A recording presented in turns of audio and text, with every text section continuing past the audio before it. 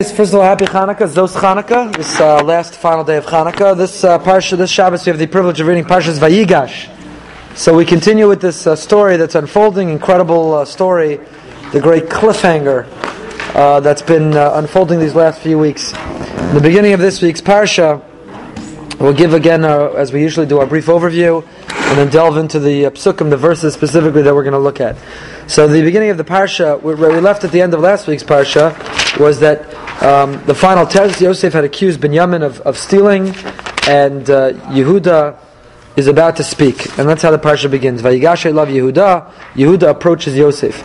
We studied this last year. If you read the Parsha only a week apart, then you're not bothered by this question. But if you read the Torah in succession, then you're bothered. What do you mean, Vayigash elav Yehuda? At the end of last week's Parsha, Yehuda is in the middle of speaking to Yosef. Vayomer Yehuda, man amar la'adoni, man adaber, man tzedek.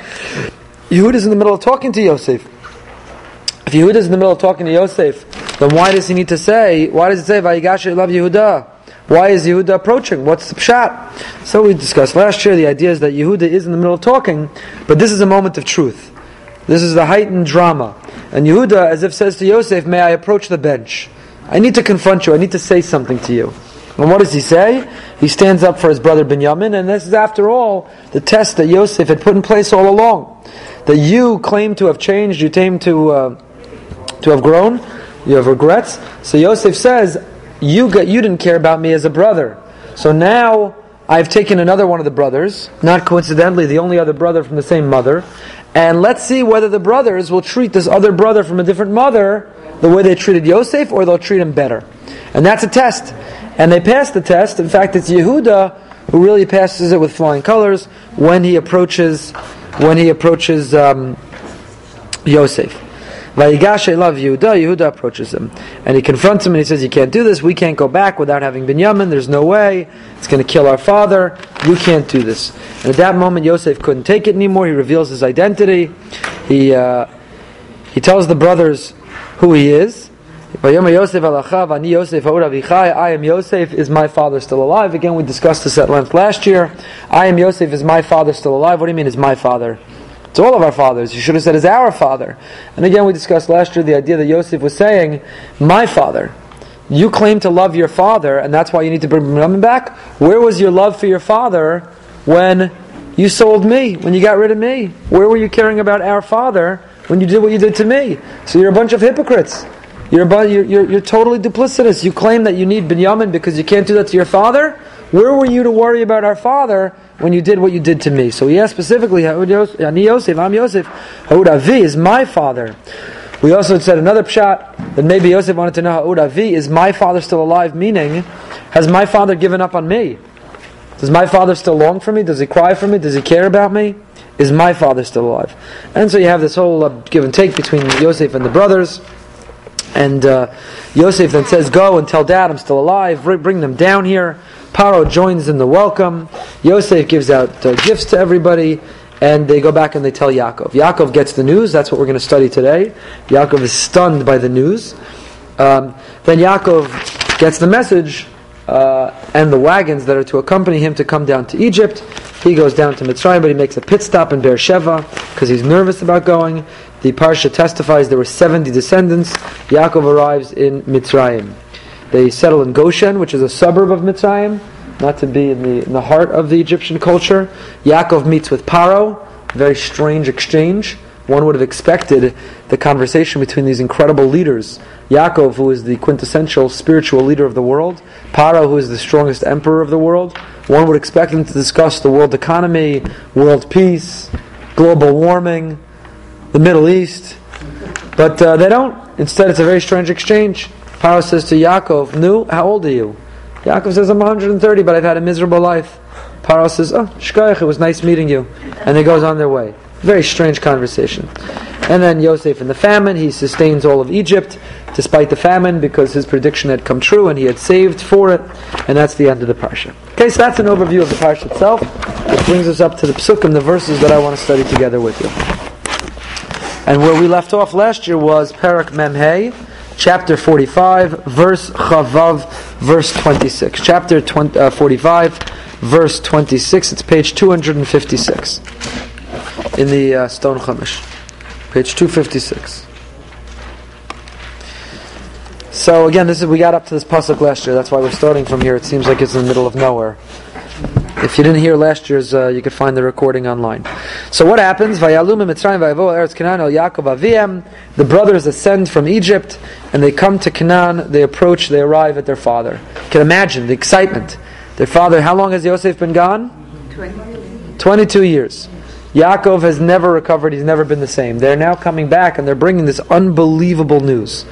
Vayagidu lo lemor. They said to him the following: "Od Yosef Chai, Dad, we got great news. Yosef is still alive. Not only that, v'chihu moshel b'chol eretz Mitzrayim. Not only is he alive, but he is the ruler over all of Egypt. Vayafag libo ki lo ha'emin lahem." How does Yaakov react? He literally has a heart attack. He almost has a heart attack. He has an incident. He has a heart incident. His heart stops. He couldn't believe it. He simply didn't believe it. So what do? They keep talking. I would have called 911, but they keep talking. By Debru Elav is called Divrei Yosef Asher Diber Alehem. They repeat everything that Yosef had said to them. Vayaras ha'agalos asher shalach Yosef lasesoso. They saw the wagons that Yosef had sent to carry him. Vatachi ruach Yaakov avihem, and that revives Yaakov. Vayomer Yisrael, and so Yaakov now turns to them. He's no longer speechless. His heart is beating once again. He turns to his sons and he says, Rav od Yosef b'ni chai. How great! It's amazing, my son is still alive. Elcha ve'erenu b'teram amus. I'm going to go and I'm going to see him before I die. Okay, that's the exchange. And a number of unusual things here in the exchange. So vayagidu lo lemor, back in Pasuk Chavav, they told him saying, Od Yosef chai. Yosef is still alive. What do you mean vayagidu? Why? There's a lot of different verbs that can describe communication. Vayomer, vayidaber, vayaged, vayitzav. There's so many different verbs we have. Why specifically vayagidu? Vayagidu is like Haggadah. It's like to tell a story. Why not vayomer? Why not vayidaber? Why vayagidu? Vayidaber is conversation between two. Not always. Why vayagidu? So look at the Orach Chaim. Says the Orach Chaim HaKadosh Rav Chaim Ben Atar. Tam omro vayagidu sha'aloshon yagid ala koshi. Leo sha'amru dvarim she'em kashim etzlam la'omram. Vayagidu is to recount or to recall something which is difficult. It's not to relay something which is easy. It's not to tell someone something which is exclusively good news. But vayagidu connotes koshi, difficulty. And this, after all, for the brothers, was difficult. Ki sof sof tegala ra'asam etzlo asher asu asher garmu la'aviyam kol hatzar va'abechi. Because in the end, saying that Yosef is still alive, Yaakov's going to say, what do you mean he's still alive? Didn't you guys bring me his coat that was covered in blood? Didn't you come and report that he had been murdered? That he had been killed by animals? You've got some explaining to do. What do you mean he's still alive? Ukfiza amar vayagidu l'mashenogea lahem. So it was vayagidu, it was koshi, it was difficult, vis-a-vis how it related to them. The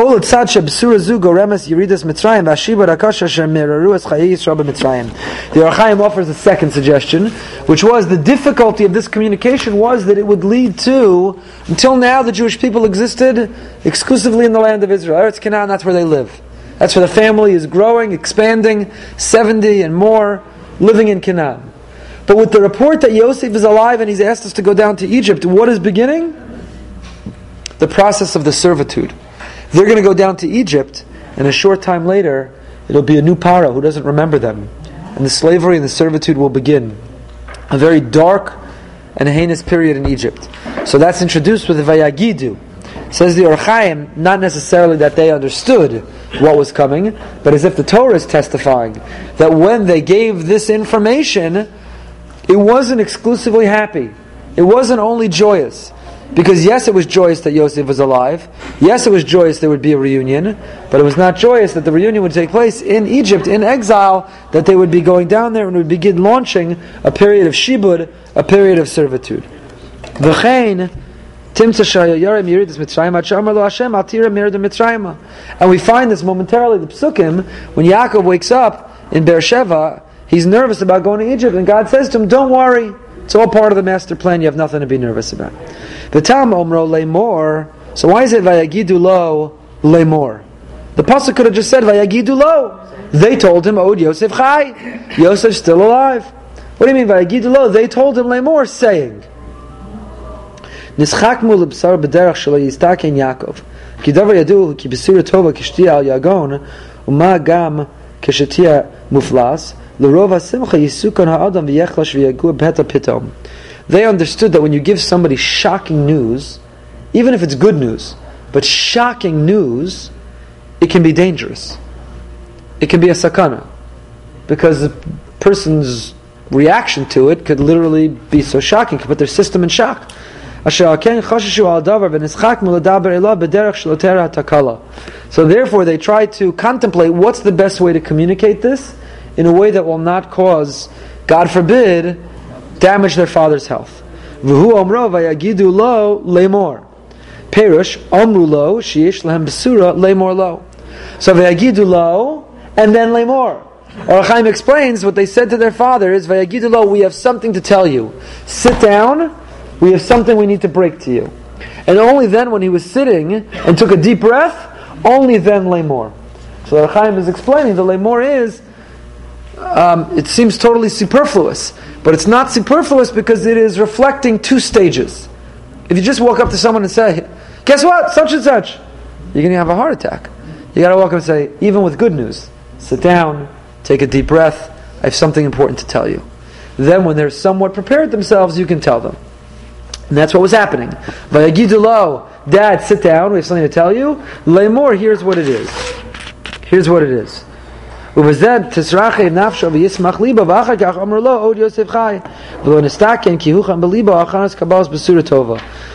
were prepared, he was prepared to hear the good news, and it wouldn't have had that level of an impact. Problem is, it had that impact, because Yaakov's heart stopped. So anyway, the Orach Chaim goes on to give other explanations. But we're not going to read it now. I encourage you to read it on your own. Do the commentaries have anything to say about the fact that Hashem did not reveal to Yaakov the fact that Joseph is alive? Yeah, we'll see in a moment. Vayafag libo, said the Torah, his heart stopped. Look at Rashi. Nichlaf libo v'halach milaha'amin lo haya libo pone el advarim loshen mefigin taman beloshen mishnah kamo me'ein hafugos v'reicho lo namar b'dargaminan v'reiche lo pag. Rashi's understanding of Vayafag libo is not anatomical, it's not physiological. It's not describing a heart condition, which is consistent with the Orach Chaim, because that was taken care of by the two stages in which they told him. So what does it mean that his heart stopped? It means that his heart rejected the news. He wasn't capable of accepting the good news. He had been grieving for so long. He had been saddened for so long. He was almost incapable of accepting this good news. It's as if his heart rejected the good news. Until he received more evidence that indeed his son was alive, his heart rejected it. Others, however, explain not that his heart rejected it, but that this was a physiological reaction. Says the Ramban, first he quotes Rashi, Nechlaf libo v'halach milahamin lohaya libo pone al advarim. Loshan Rashi. Ve'enenu nachon, ki loshan poge shvisa ubitul. Says the Ramban, poge doesn't mean to reject information. Poge means nullification. Stop. Kama tidni pugas lecha. He brings an example of two examples from Eicha. Shenigra tamid me'en shvisa v'hefsik. V'chein mefigin ta'aman shemafzirin oso mizbatel. V'chein alkein tafug Torah Chabakuk tivatel v'tifsak. So the Ramban brings examples from Eicha and Chabakuk that vayafeg, that verb describes not rejecting information, but stoppage. Complete stop. You know what it means? His heart skipped a beat. That's how the Ramban understands it. Rashi understands that his heart rejected the news. His heart was so broken, it wasn't able to accept this good news. It took a few moments to accept the good news. It required greater evidence. Maybe a coping mechanism. His heart was so broken, he couldn't take false hopes. So until he had more evidence that Yosef was alive, his heart rejected it. That's Rashi. Ramban says it has nothing to do with heart rejecting. It has to do with stoppage. His heart stops means his heart skipped a beat. Upaska nishimaso. and he stopped breathing. His heart stopped beating. He stopped breathing. He was as if he was dead. By the way, the Ramban was a doctor. It's well known that the Rambam was a doctor, but the Ramban too was a doctor. So the Ramban here references medical texts and says, as is well known in the medical texts, even when a person hears good news, if it comes suddenly, if it's startling, if it's shocking, a person's heart could stop, skip a beat.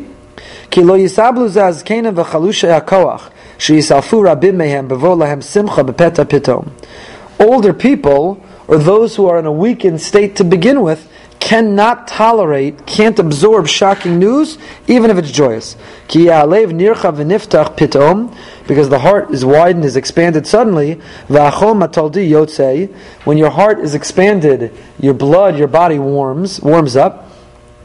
You can't tolerate it. This rush, your blood pressure will go up, the heat, warmth comes over the body, and your body can't tolerate it. So this older man, Yaakov, fell like a dead person.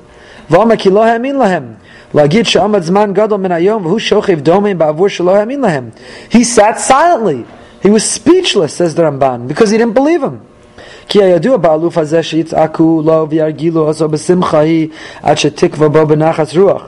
the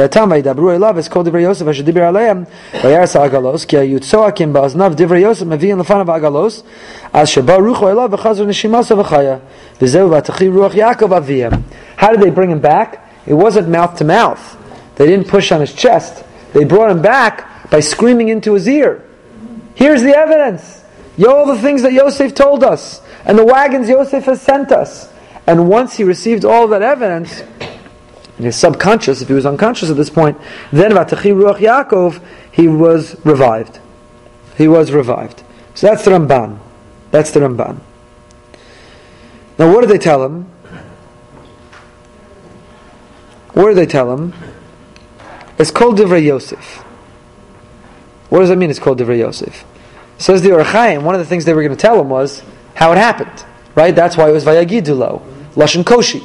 It was a difficult thing that they were going to do. On the one hand, they were delivering good news. On the other hand, they were delivering difficult news. So the Or HaChaim implies that they were going to tell their father. Look at the Ramban, Pasuk Chav Zayin. And this answers your question. A very important Ramban. Yiroi li al derech hapshat shelo hugad liYaakov kol yamav ki achiv machros Yosef.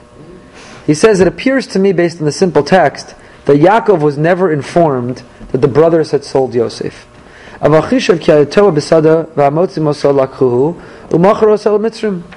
what did he conclude then? What happened? What went down? Yaakov must have assumed that an animal injured him, he was incapacitated in the field, someone came along and found him, he had not expired, he didn't die, he was just incapacitated. And they took him and sold him to Egypt. Why? Because the brothers never wanted to tell the father what they had done. Why didn't they want to tell their father what they had done? Fear. Legitimately, it was fear. They were worried the father would curse them. Why would they worry the father was going to curse them? Did they have a precedent for their father reacting harshly to their poor behavior? Sure. Because they had seen it before. Yosef b'mosar lo ratza lahagid lo. What about Yosef? Didn't Yosef ever say to his father, "Hey Dad, I need you to know what happened that fateful day. Don't think that I just disappeared from you. Your other sons did a number on me." But he didn't tell him. Why? Because he didn't want to hurt his father. How does the Ramban know all of this? Because later, next week's parsha, after Yaakov dies, the brothers all approach Yosef. And you know what they say to Yosef? Say, Yosef, I don't know if you got the memo, but Dad sent the memo saying, don't do anything to us.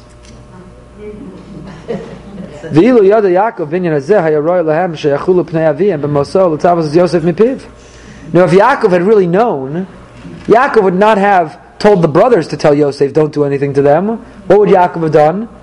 He would have told Yosef himself.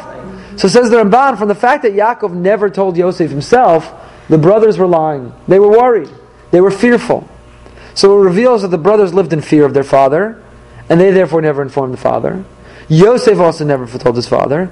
This was a great secret, and in fact the secret becomes a great confrontation in next week's Parsha.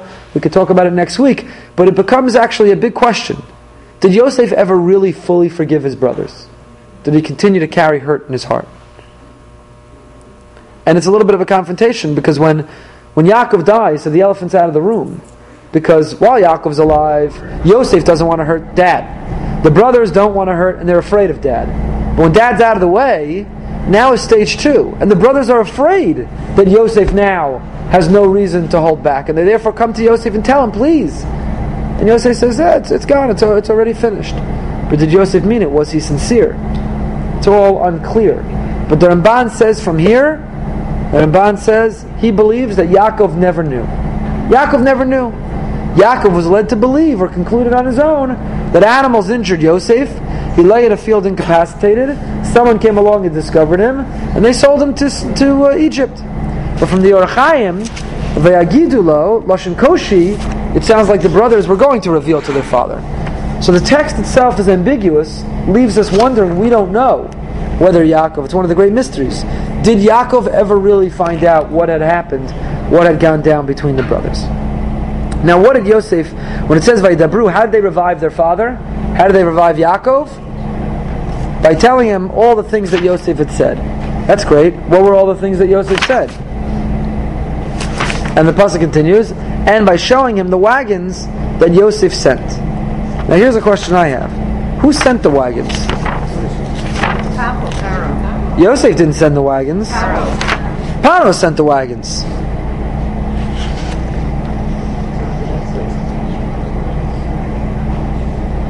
Paro sent the wagons. First of all, the pasuk says that Paro sent the wagons, and it even testifies afterwards that Paro sent the wagons. Skip ahead a little bit. Perek Mem Vav pasuk Hey.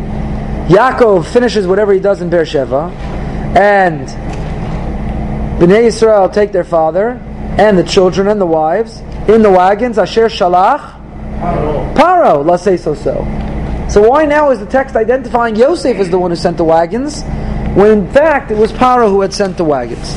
So what is it that they whispered in Yaakov's ear that revived him? And what does it have to do with showing him these wagons? And what are these wagons? Why are these wagons is identified or associated with Yosef, when indeed it was Paro who had sent them? So says Rashi, Es kol divrei Yosef, Simin masar lahem b'maha Yosef, k'shepirish mimenu. They showed Yaakov a sign of what Yosef was learning with studying with his father at the moment that he was separated from them. And namely, what was it? Parshas Egla Arufa. What's the Parsha of Egla Arufa?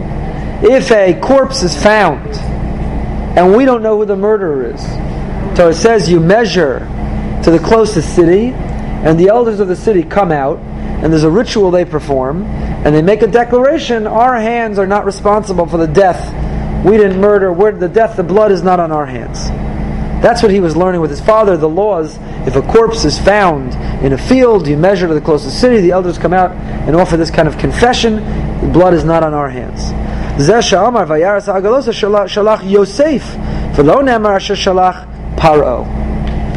Rashi, that's why the pasuk identifies it with Yosef, not Paro.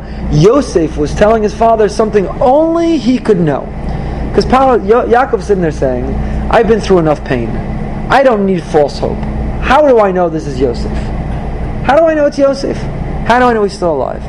Yosef says, I'm going to send back a symbol, a message of something only I could know, namely the last thing we were studying.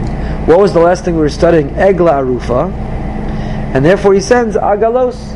And seemingly for Rashi it's a play on words.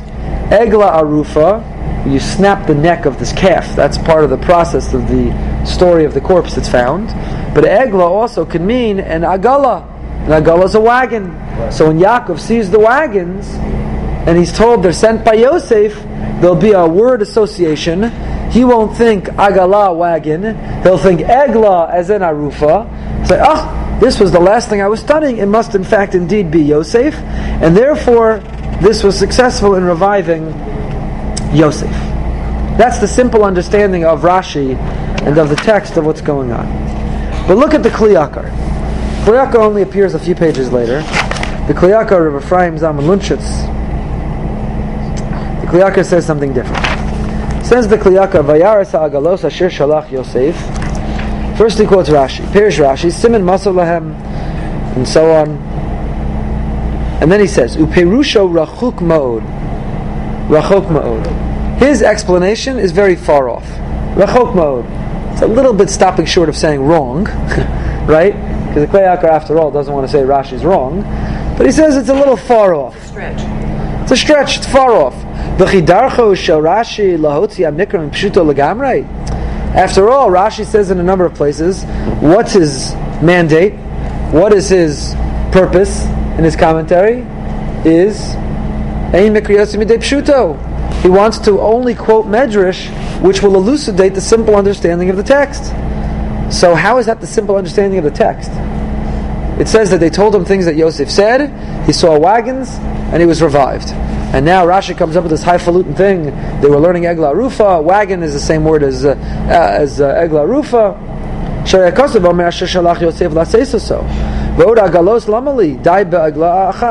Why did it have to say wagons in the plural? It could have said one wagon. And that one wagon would have been enough to remind Yaakov of Egla Rufa. So Kli Yakar is going to have a new interpretation of Rashi. That Rashi understood that agalos means wagons. It doesn't mean Egla Rufa. Ach ma shenemar asher shalach Yosef lo nemar asher shalach Paro. Haven Rashi bizeh shalach perusho levia. She Yosef asa levia laosa agalos asher shalach. Shekein nemar vayishalach es achav vayalchu ve'en shiluach ze el levia. What's levia? Escort. Escorting someone from your home. Escorting someone on the way. Escorting someone on the path. Yaakov understood that these were wagons Asher Shalach Yosef that Yosef had sent. He was fulfilling the obligation of escorting. Yosef lama din alaviyah min Yaakov. And where did Yosef learn the rule that you have to escort someone? That a true host only fulfills their obligation as a host if they escort their guest? He learned it from Yaakov. Shekei Nemar l'chav eshlachacha aleihem. V'chiachar sheyelech yishalchu u'maya mikra chaser m'haya omro l'cha aleihem ela she'amar l'lavoso. Yosef learned from his experience with his father. When his father sent him and escorted him, could have just said he sent him. But the notion of escorting. V'Yaakov lama din alaviyah. Where did Yaakov learn the concept of escorting a guest from? From Avram. Shneimar v'Avram holechi mayim l'shalcham. Avram went with his guests in order l'shalcham to send them on their way. Perish Rashi, how does he understand to send them? Is he kicking them out, giving them the boot, trying to get rid of them? No, l'shalcham meant l'lavosam, to escort them. V'zeh shneimar v'eshalcheyu me'emek Chevron sheshiluach zahaynu leviyah. V'lama din aleviyah me'emek osot tzadik hakavor b'Chevron. Ki Avram hischel b'leviyah. Avram was the first to initiate this concept. Until Avram, you had a guest, you said to them, see yourself out. Don't let the door hit you on your way out. Sei gesund. Don't call me, I'll call you. But with Avram, he introduced the concept of Leviyah. Let me walk you out a few steps. Is that why we do that? No. That's why we do it. Every time I walk Rabbi Klein home, Rabbi Klein insists on walking me out. And then I get nervous for him to walk by himself, I walk him back in. And then he insists on walking me out. So every Friday night, something's got to give, or we'll be caught in a vicious cycle for eternity. But that's the concept of Leviyah. You don't just, even whether you're walking someone out of your home, you don't just close the door behind them, you walk them a few steps out down the driveway. Or you're walking someone home, you take them, that's the concept. And where do we see a hint to this? It says, Vayita Eshel, Avram planted an Eshel, tree, no trikon. And it stands for Eshel as Achila, Shtiya, Leviyah. Yaakov as Yosef mistama higid lo mitzvah salaviyah shemekora min parshas Egla Arufa. Now, when Yaakov was learning this with Yosef, where did he teach him the concept? This is a beautiful Kli Yakar. Where did he teach him the concept of Leviyah that you have to escort someone? Where did he teach it to him? He taught it to him from Egla Arufa. Where is the concept of escorting someone in Egla Arufa? Remember, again, Egla Arufa, the law is, if you discover a corpse lying in a field, you measure to the closest city, and the elders come out and say, his blood is not on our hands. Where is the concept? What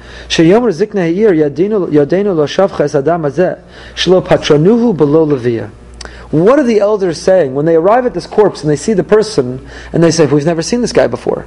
His blood is not on our hands. What are they essentially saying, says the Kli Yakar? It's beautiful. What they're saying is, we don't recognize him. Had we recognized him and had he been a guest in our community, we would have walked him out. He never would have found himself alone in the field, exposed to the elements, capable of being murdered.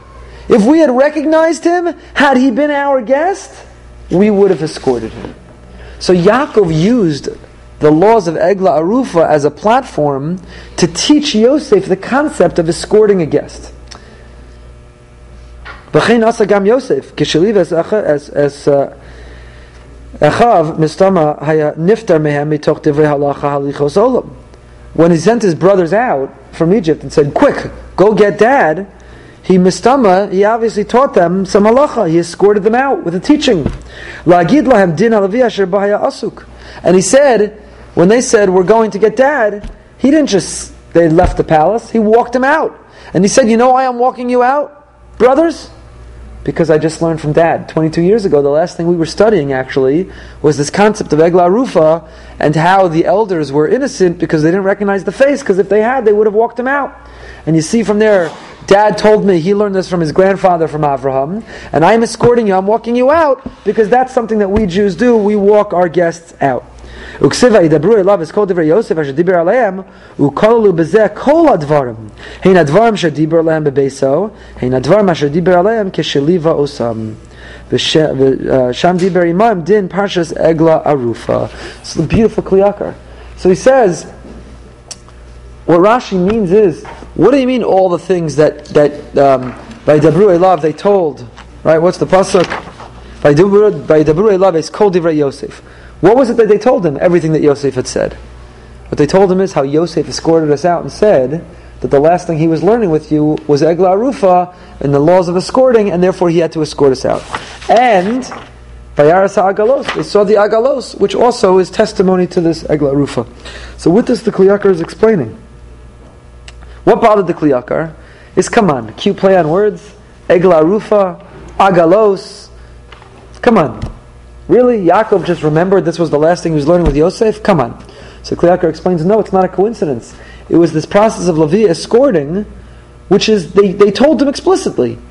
They said, Dad, Abba, Tati, Yosef walked us out on our way out, and let me tell you what he told us was the last thing he was learning with you, which was Egla Arufa. And that's what Rashi was hinting to. According to the Kli Yakar, Rashi never meant a play on words with Egla Arufa and Agalos.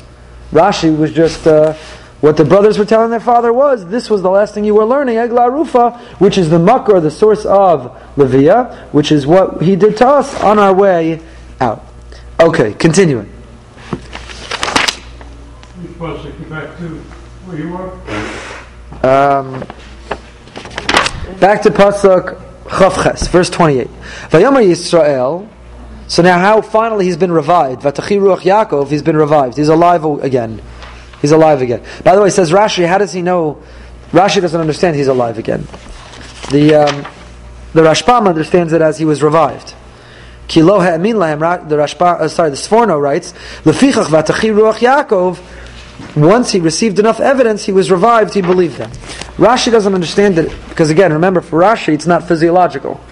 For Rashi, what was Vayafag Libo? For Rashi, Vayafag Libo meant, not that his heart stopped, but that his heart rejected the information. So for Rashi, because it was never physiological, once he received enough evidence that Yosef was alive, then it doesn't mean Vatachi that he became alive again. What does it mean? Says Rashi, Sharsa alav Shechina Shapir Shamimena. From when Yaakov thought Yosef was gone, he didn't have nevuah. Prophecy stopped. Because prophecy can only be received in a position of joy, not from a position of sadness. And with Yaakov so terribly sad and grieving, he couldn't receive prophecy. Now, when he felt prophecy come again, Sharsa alav Shechina, when he felt the divine providence countenance, when he felt God's presence again, prophecy returned, he knew it was true. Vatachi, he was, so Ruach means here, not Ruach, his spirit returned, he became revived, but Rashi understands Ruach means Shechina. Hashem's spirit returned, because now Yaakov was in a position of joy again. That's how Rashi understands it. The Sforno says, no, Nirpa mina ilof hakodem ba'dragas hasimcha madaiga. He was literally, he caught his breath. Before he had lost his breath, his heart stopped. He now caught his breath.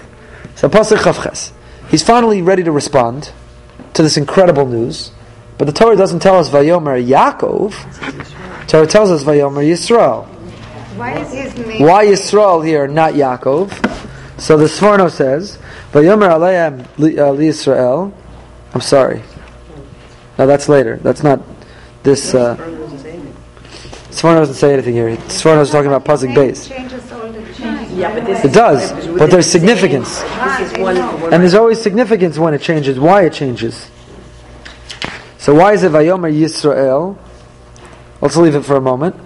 He says, Rav, unbelievable news, how great. Od Yosef ben Ichai. My son Yosef is still alive. Now what does Rav mean? What is Rav describing?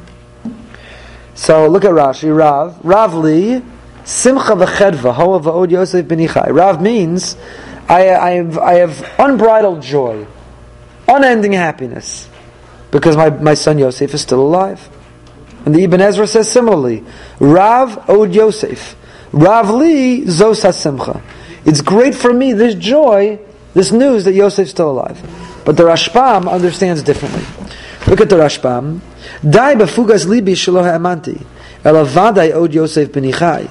Pashtus acherim shel armumios omrim v'hinam hevel. He says, I accept it. It's great news that I've been revived. Others would say that this is not true, but it is true. Vani hatzar shamati Rav od Yosef ben Ichai. Atem omrim od Yosef chai v'yichihu moshel. Rav li b'meshehu adayin chai afilu eina moshel. So the Rashbam understands differently than his grandfather Rashi. Rav, this is how he understands it. Rav od Yosef ben Ichai. It's good enough for me that my son Yosef is still alive. That he's Moshel b'chol eretz Mitzrayim, that's icing on the cake. I don't even care. It's incredible. But that he's still alive is more than I could ask for. Right? It describes the pasuk beautifully. They tell their father that Od Yosef, Chai Yosef's alive, v'chayu Moshe b'chol eretz Mitzrayim, and he's the viceroy of all of Egypt. By the way, it's interesting to say Hu Moshe b'chol eretz Mitzrayim. I imagine Paro would take exception to that. They didn't accurately say what he is. He's number 2 in all of Egypt. They say he's Moshel. He's number 1. Okay. But Yaakov, according to the Rashbam, because it does read very awkwardly, the pasuk. Vayomer Yisrael, Rav od Yosef ben Ichai. Rav means great, but usually means great in number. Right? Great in quantity. Rav is great news. So here, the Rashbam understands Rav means it's great enough that Od Yosef ben Ichai. The news that my son is still alive, that's good enough, without needing to be told in addition to that he's the leader over all Mitzrayim. That's even greater news on top of that. Okay. So what does he say? Elcha ve'erenu b'terem amus. Now look at the Sforno. The Sforno says, note what he says. I will go ve'erenu and I will see him before I die. Lo sha'agur sham. Not that I wanted to live there. The Sforno is medayek. The Sforno, in Yaakov's words, sees already an apprehension. Yaakov is not interested in going to Egypt. And that's what the next parak, these next psukim are going to unfold. Yaakov's not interested in going to Egypt. He doesn't want to go to Egypt. So he says, Elcha, I'll go to see him, but he doesn't mention I'll go to stay, to remain, to live there. Okay. Parak Memvav. I have to leave in a minute, but let's start it. We have to a little shorter today. I apologize. So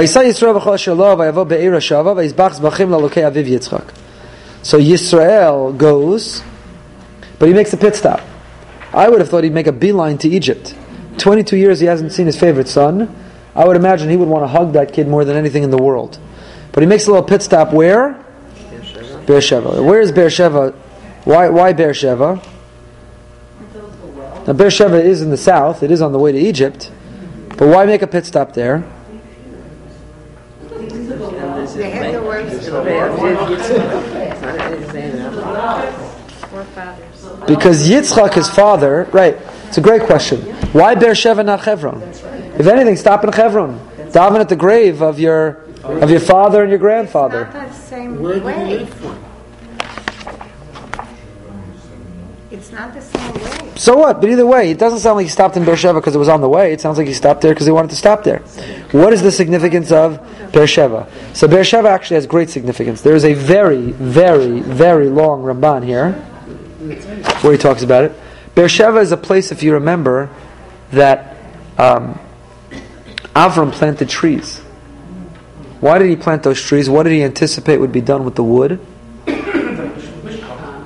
The Mishkan would be built with the wood of those trees which were planted. Yaakov is going to take that wood now on his way down to Egypt, because that wood will be safeguarded and kept. It's going to be the wood that they build the Mishkan with in the Midbar. But it's more than that. It's more than just that that's where those trees were planted in Beersheba. Beersheba is where a korban was offered.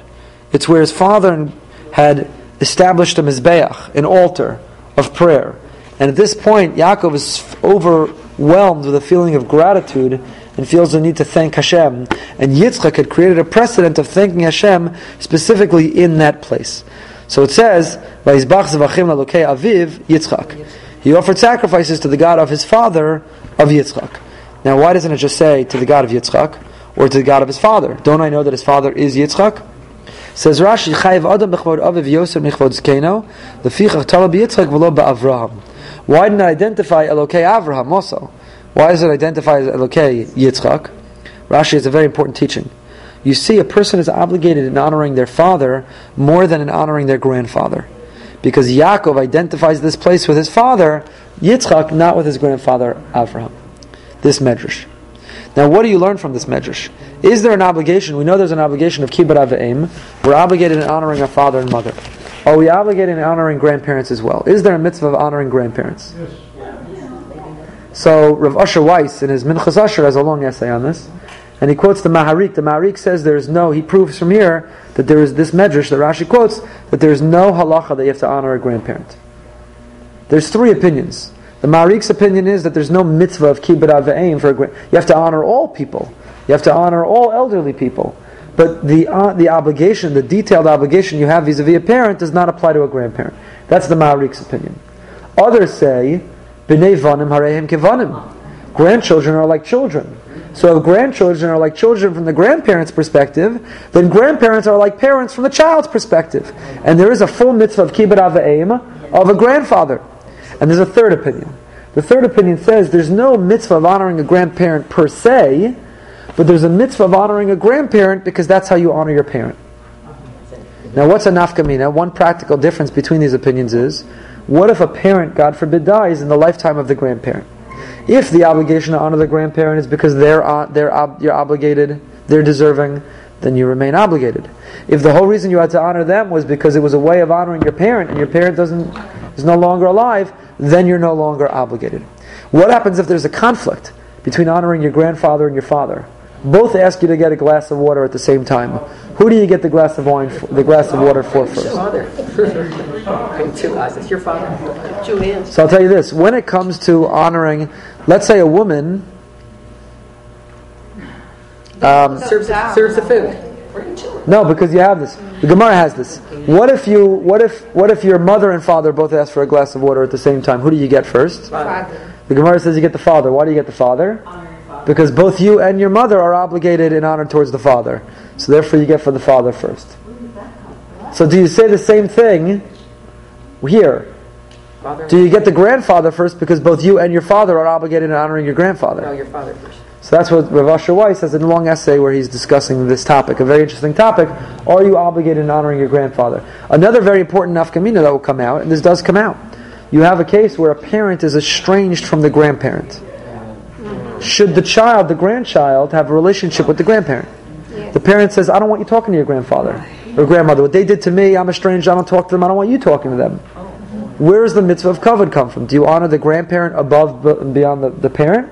Or does the mitzvah of the parent come first and therefore you don't have a relationship with the grandparent? Big discussions in halacha all stem from this Rashi, from this medrash. I have to end here. Wait a minute. Your grandfather, who